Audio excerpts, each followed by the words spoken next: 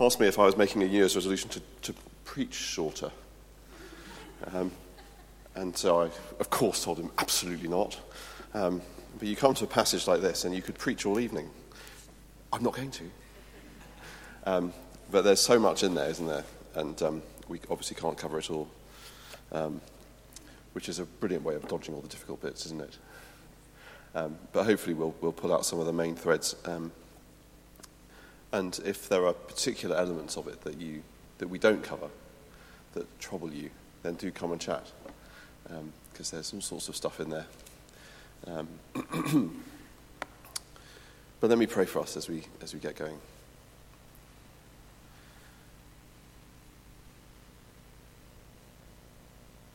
Heavenly Father, we long to know you and your Son, Jesus, better. We long to reflect him more clearly as we go about our day. And we ask that by your Spirit you would show us yourself, you would show us your Son, and that we would walk in his way this week. Amen. I don't know what this week holds for you and what will be motivating you at any particular point in the week. I suspect that tomorrow morning your reason for getting up will be the alarm clock, and I suspect your reason for walking out the door will be more connected to a deadline, a train time, or the school run, or something like that. It'll be more connected to those kinds of things than a deep sense of going out into all that God has for you in the day. I know that's the way I experience my day. I would love for it to be a little bit more rooted in what the day means, but often it isn't. And I suppose it's one of those questions, isn't it? To what extent is it appropriate that we expect to live our lives out of a really in-touch sense of what everything means? Or to what extent do we just get through our days because that's what's in the diary and we trust that there was a reason why they were there? And I think this passage in some ways is just one way in which we try and reconnect what it is that we'll be doing for the next 6 days with what it means to follow Jesus. If you've been following us from the beginning of this series in Luke, you might remember me saying at the beginning that Luke, his fundamental purpose for writing this, right back at the beginning, he tells us, is that we might be certain about who Jesus is. And extrapolated from that is a sense of, well, what does that look like? What's the implication of that being who Jesus is? What does it look like to follow him, to be a citizen of his kingdom? And actually, the book is kind of divided in half that way. So part one is really answering the question, is Jesus this new Messiah, this new king that is going to restore God's kingdom on earth? And that half of the book finishes in chapter 9, and it's predominantly made up of miracles that just show the authority that Jesus has, and we've looked at a few of those over the weeks. But then you have that moment in chapter 9 where Jesus is talking with the disciples, and he says, who do people say I am? And they throw out some ideas, and he says, well, who do you think I am? And Peter says, you are the Christ. And Jesus says, don't tell anyone, because people will completely misunderstand what that means, because actually I'm going to suffer. And in doing so, he draws the first half of the book to a close.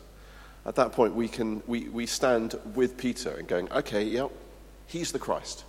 I think that's Luke's purpose at that point in the book, which means that we now move into part 2 of the book, which is really focusing on what does it look like to be a follower of Jesus? What does it look like to live under the reign of this new king?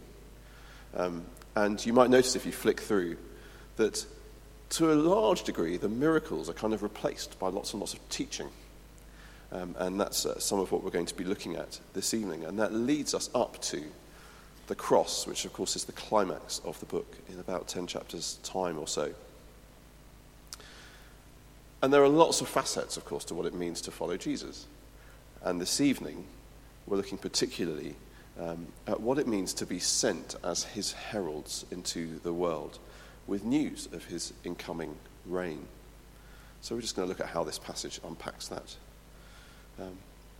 But basically, that's what this story is about. It's fairly obvious, isn't it? It's that sense of whatever you're doing tomorrow, whatever the diary says about tomorrow, you go sent by Christ. This passage fits within a sort of a trajectory from Jesus doing his ministry to the church as the hands and feet of Jesus. So at the end of this first half of the book, where Jesus is established as the Messiah, he sends out the 12. So that's in chapter 9. He sends out the 12, gives them authority, and then he sends out the 72, which is today's passage, in a similar kind of way. But we see that it continues to broaden out. Acts, which is the sequel to Luke, starts with Jesus saying, all of you that have seen me are going to be my witnesses throughout the known world. And as Acts continues, the sort of scope of the Christian world seems to increase and increase and increase. And then, but the end of the book sort of fizzles. There's no great big resolution at the end of the book. There's a kind of ... with which the book finishes. Because, of course, the story hasn't ended. The story continues in our lives. So there's a sense in which there's a trajectory from Jesus through the 12, the 72, the early church, and us, that this passage sits in the middle of. 72 was a significant number. As you can guess with me, I've dug around for that. There are two potential significances to this number 72. The first is that in Genesis chapter 10, after the flood story, there's a table of nations, so all the nations of the world as they will propagate out from Noah's family. There's 72 of those. But also in the story of the Exodus, which, as you know, is kind of my mantra. It's the story that underlies all of this stuff. In the story of the Exodus, as it's recounted in Numbers, Moses appoints 72 elders to share the load of what he is doing, of his ministry.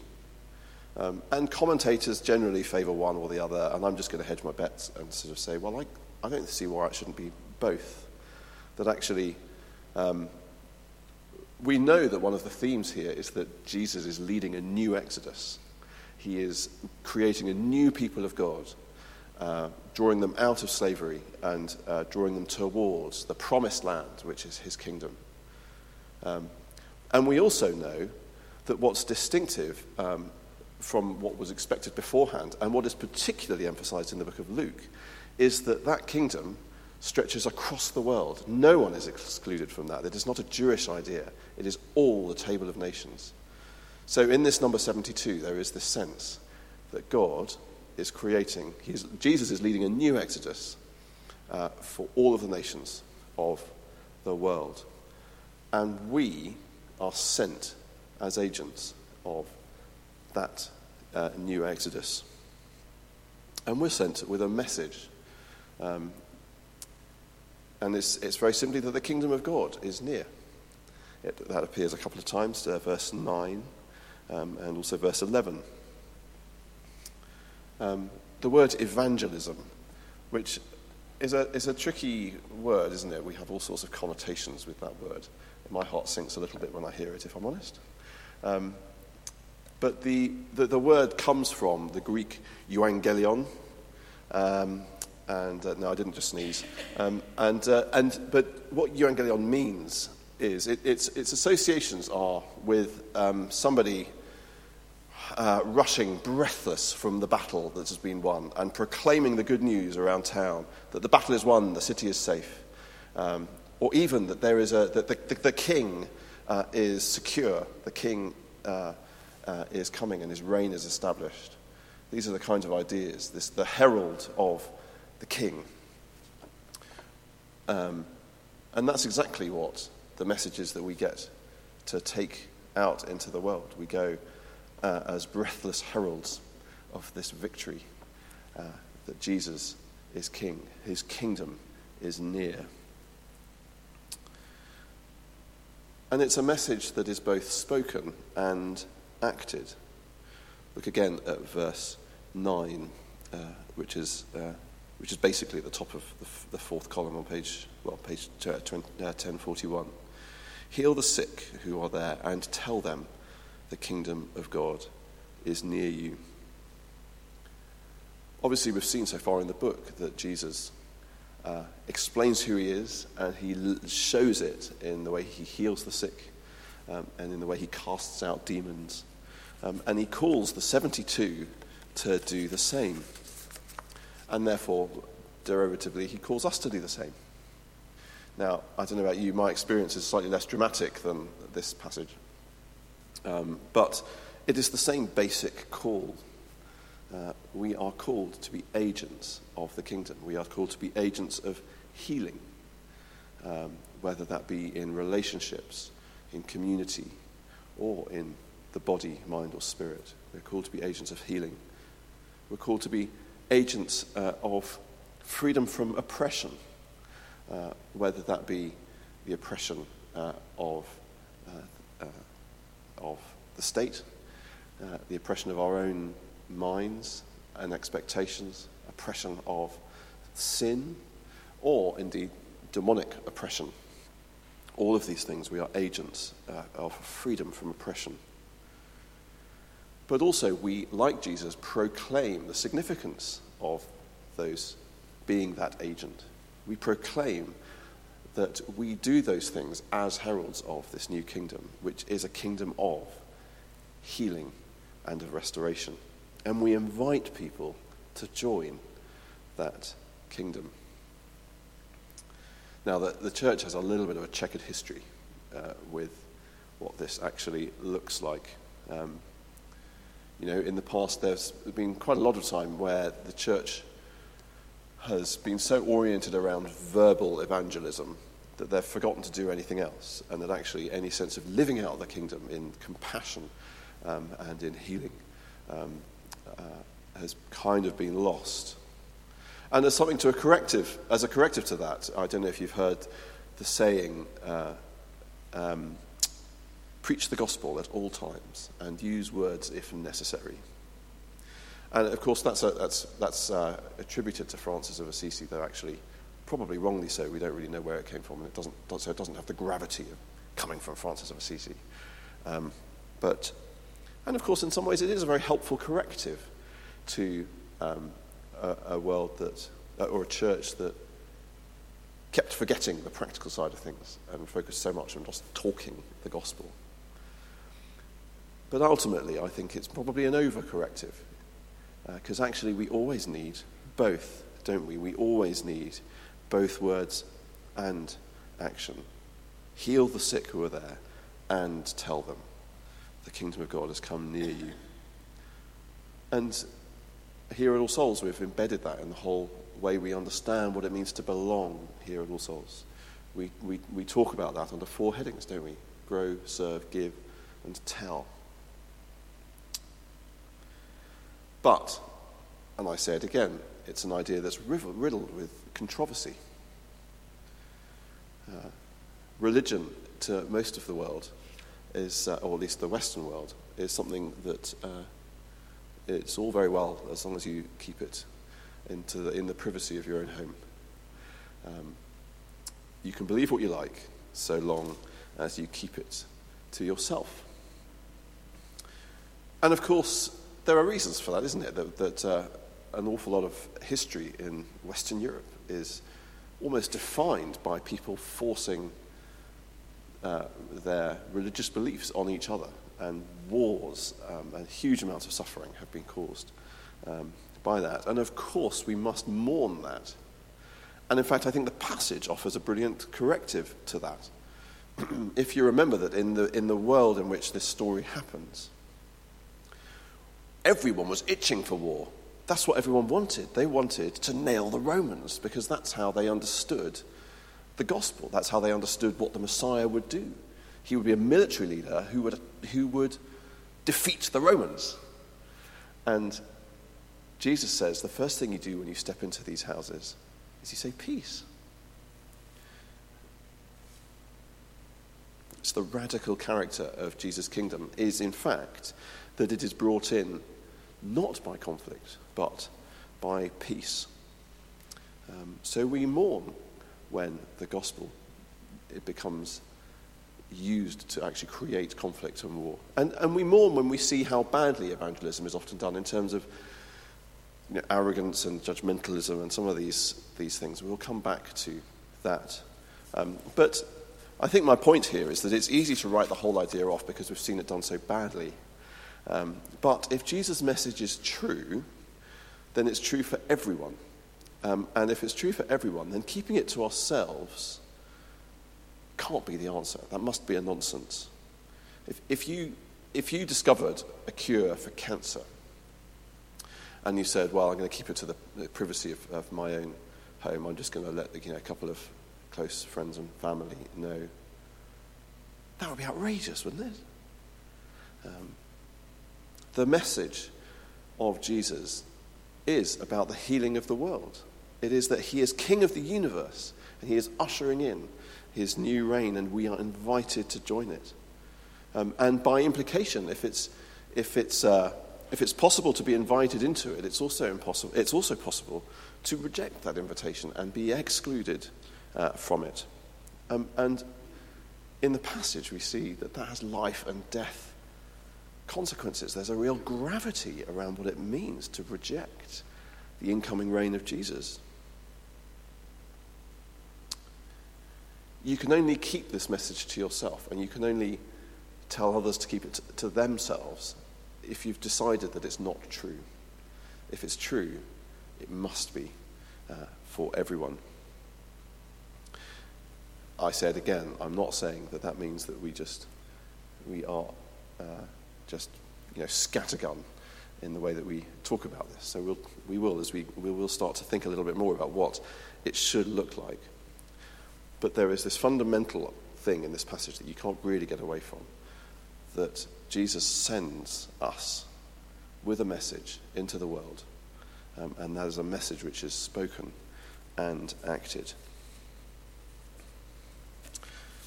So let's spend a couple of minutes thinking about, well, what posture should we have as we talk about it? What posture do we see in the passage? And I would say that what we see is a posture that is urgent and yet humble. It's urgent because there are real consequences, as we've said. And Jesus really sets an enormous sense of urgency.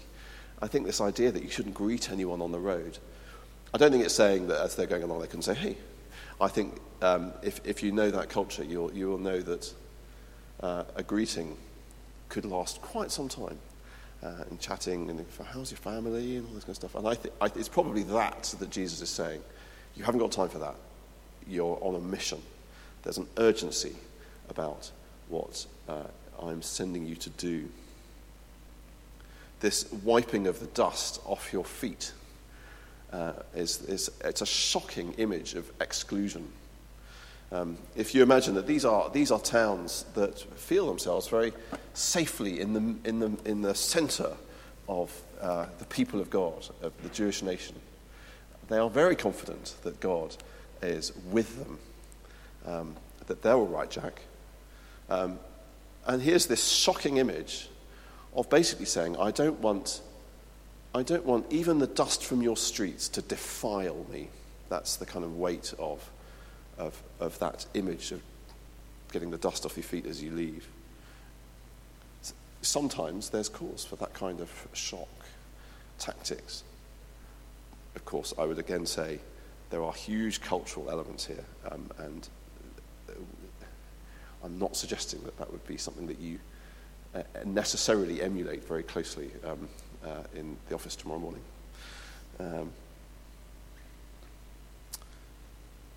And then as Jesus goes on, he starts to plead with these overconfident towns.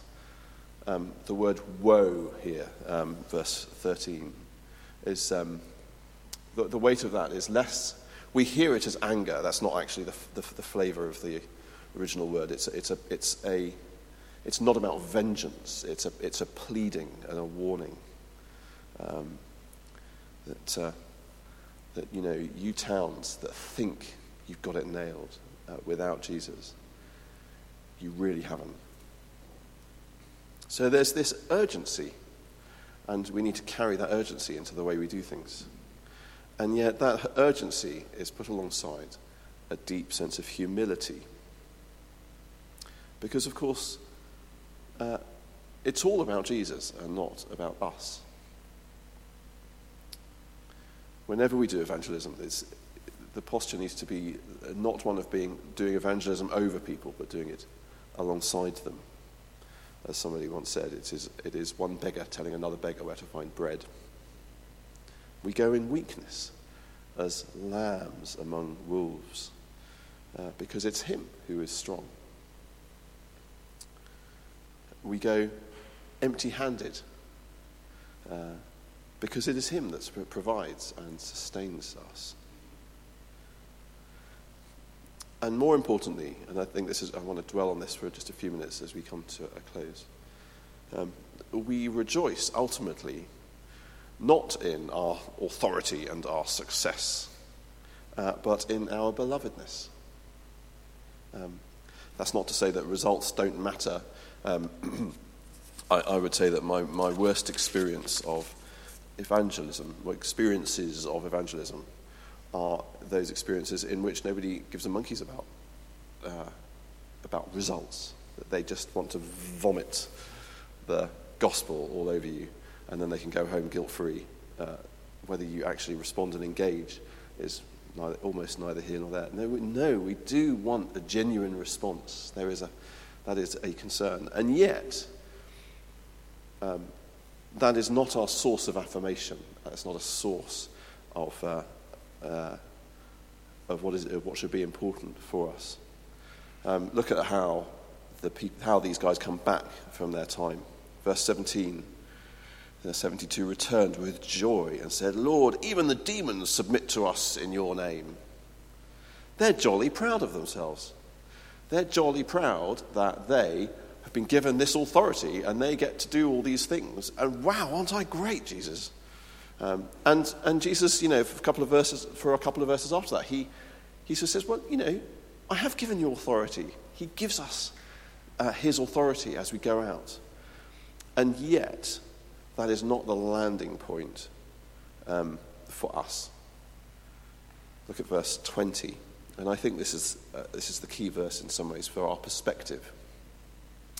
"However, don't rejoice that the spirits submit to you, but rejoice that your names are written in heaven."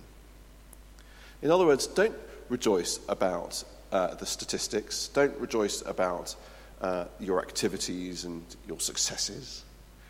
Rejoice in the fact that because of what Christ has done on the cross, your name is written in his book. That's where our joy comes from. And that's a very humbling thing. Jesus loves this bit about the gospel. Verse 21, where it says, at that time, Jesus full of joy through the Holy Spirit. It's kind of, it's a slight under-interpretation. Jesus is laughing ecstatically, basically. That's the weight there of the words. He just loves the fact that God calls ordinary folk like you and me, not those that think they have the credentials, not those that think that they can be proud about anything. That's where we locate our joy. It is that we are loved and we are included in Christ no matter what happens. And that is where we draw our affirmation. On Wednesday, I was packing away little souls with Hannah Head. I suspect most of you don't know Hannah. She comes to I don't even know, the 9 and 11 sort of mould into one in my head. Hannah and Henry have a little boy called Arlo. They've been away for a while, and they came back, and Arlo can suddenly speak in sentences, and he was desperate to help me clear up. This is a guy whose head is below the backs of the chairs that I'm trying to stack. So he wasn't enormously helpful. but he was desperate to help. And of course, I'm sure he went home talking about how much he had helped Jez pack away the chairs at Little Souls. And I love that picture. Now, you can overplay that picture. But the point there is that Jesus doesn't need us. Jesus could roll out his kingdom reign perfectly happily without us, but he chooses to use us, chooses to engage us for his work in our lives. But that demands this humility, doesn't it? This demands that sense that we go out in his strength and for his glory, knowing that actually we bring nothing, just as Arlo brought very little to packing away the chairs. So, what does your diary look like for this week? What are the things that will actually be driving you to do the next thing? Maybe cast your mind across some of the appointments that you might have this week. And may I just commission you to go, called by Jesus, into the world this week. Know that what you do and say matters. It echoes into eternity. But it's not where your worth is located. It's not amid your activities and your results, but in the fact that God loves you and includes you in his kingdom. What would it mean this week to be an urgent but humble herald of this message of the new King? What opportunities can you imagine having to respectfully talk about your faith and share it in action?